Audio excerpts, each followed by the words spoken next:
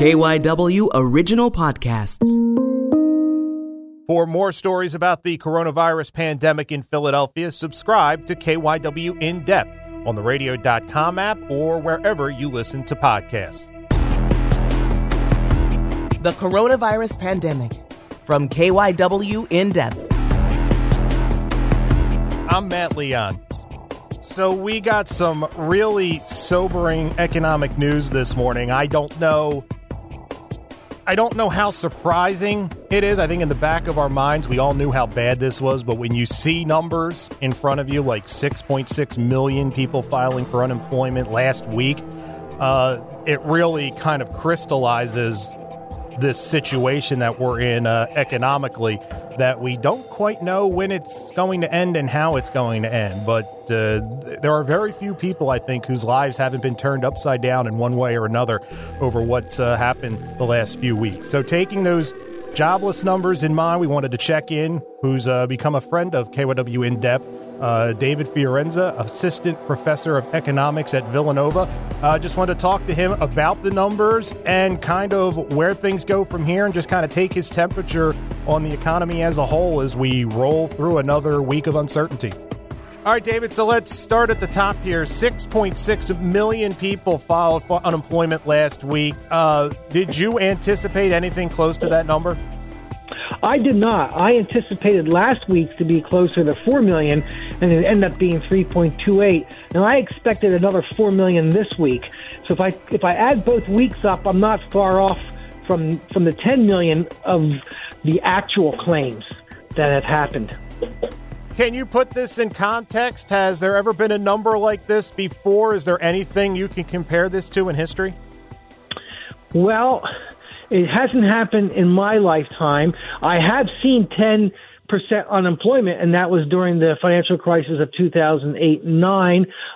Even the recession going back to 1979 through 1981 did not see high unemployment like this. We saw the opposite. We saw high interest rates and high inflation, double digits, close to 20%. I think I'd rather have a little bit more inflation and a little bit higher interest rates than I would see all these people out of work. Do you think we are going to continue to see these numbers at these like incredible heights? I mean, at some point it has to start to level off, no? You're correct. At some point it does have to level off. I am seeing that various Federal Reserve banks are giving different figures. And looking at today's figures, the St. Louis Federal Reserve may not be far off from saying that we could have 30% unemployment when this is all said and done. Do numbers like this, the last couple of weeks of economic data, does this make you even more concerned about the overall state of the economy and where it's going? Do you still have some confidence because this is kind of, what do they call it, a black swan event, that the recovery could be quick? Where are you now with your thinking on that? I'm still thinking that we're close to the end of the high unemployment numbers. I'm hoping that this will only last for 4 to 8 weeks. I'm hoping that the industries can take the infusion of cash that is going to be presented to them from the House and Congress and the President when they sign the CARES Act, and at least give people some help in the next 6 weeks, 8 weeks. But it's going to take a big concerted effort by everybody in state government, local government, to try to persuade landlords and persuade credit card companies to not be so hard on people. And that's been happening a lot right now. So I'm seeing a lot of positive out there. So it's giving me hope that this is only going to last a few more months. So we hear these unemployment numbers, but big picture, do we really know how many people are unemployed in the country, like true unemployment? Well, the true unemployment figure is probably larger, and that's because people are what we call underemployed, meaning they're working part-time, they wish they had full-time jobs, or people's hours were cut.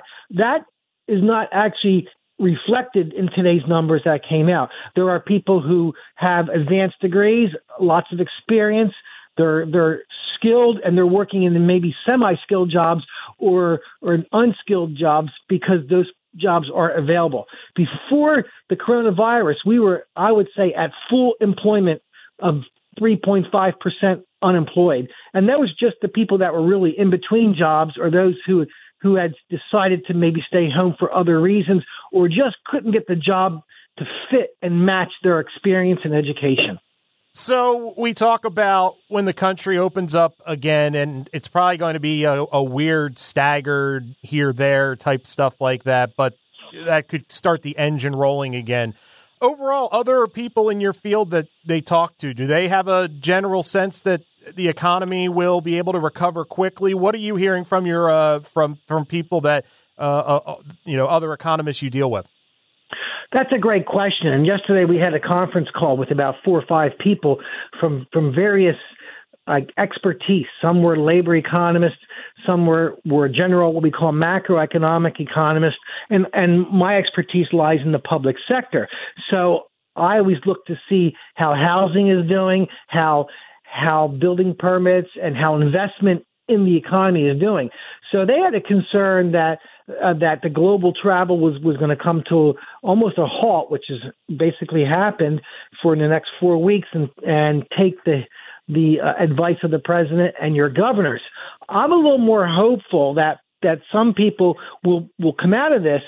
The ones that will come out of it will be able to really manage their budgets better.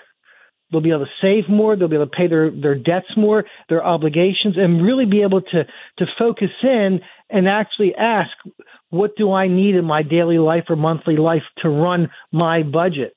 We still want to consume. We still want to be happy. We still want to have a great consumer confidence. But I think we have to look at all these things with austerity. So we talk about all these jobs that are being lost.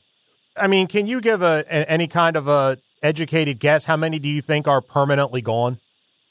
Well, I think in the restaurant industry, hospitality, and tourism, it could be half.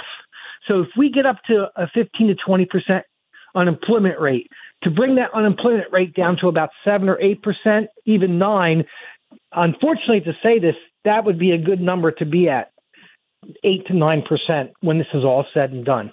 What are the biggest needs right now? You talked about the CARES Act and that step that was taken. Do we? And I guess another question is, are we at a point where we're still not even quite sure what we need, what the size of the Band-Aid needs to be? Because this is really an event that has no playbook at this point. That's a great question. It's like a moving target almost. That every day there's discussions about, do we inject more money into things like infrastructure? You can inject more money into infrastructure, but if you're not allowed to do the projects right now, and you can't do them for at least a month or so, that's not going to stimulate the economy. Right now, what happened with the CARES Act is not going to be a stimulus package. That's basically a package to get people through life for the next 4 weeks, 6 weeks at this point.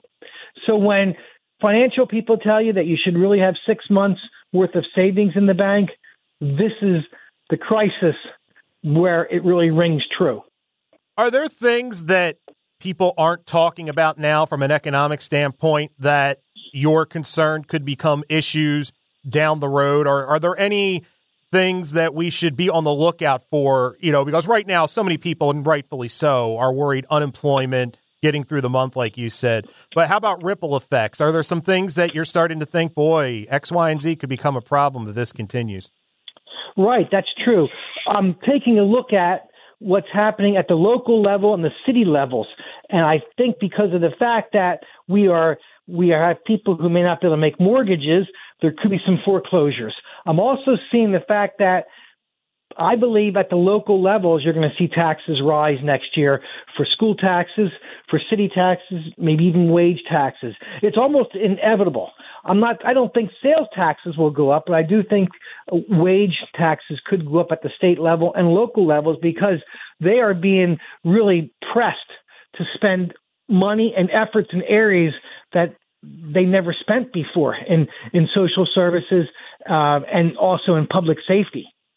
So overall, what would your message be to people that are just trying to process the world right now from an economic standpoint? Well, it's probably something that they should take a look at. And do they feel comfortable looking at the news every day? Do they feel comfortable looking at the numbers? I don't think this is going to be something that we would see that happened in the year 1929, because all of our people that work for the Federal Reserve are very aware of what a depression looks like. They've studied it. day in and day out, and I don't think they want us to go down that road. And I hope that Congress can continue to get together and do things that are for the benefit of American workers first. That's first and foremost, American workers. And then after that, take a look at everything else that's out there for the companies. But the small business owner, that's 2/3 of the country, if not even more of the country. And we need to keep all these towns in the tri-state area that we've worked so hard to look great all year round. We've built up our Main Street, and I'd hate to see all that go to waste or go down the tubes, go down the drain in the next 6 months. That's it for this episode of KYW In-Depth Coronavirus. For more stories about the coronavirus pandemic here in the Philadelphia area, or if you want to know how what you see or hear on the news is going to change your own life or your own routine, then subscribe to the KYW In-Depth podcast. Search for KYW In-Depth on the radio.com app, on Apple Podcasts, or wherever you listen to your favorite shows. My name is Matt Leon, and we'll have another episode out soon.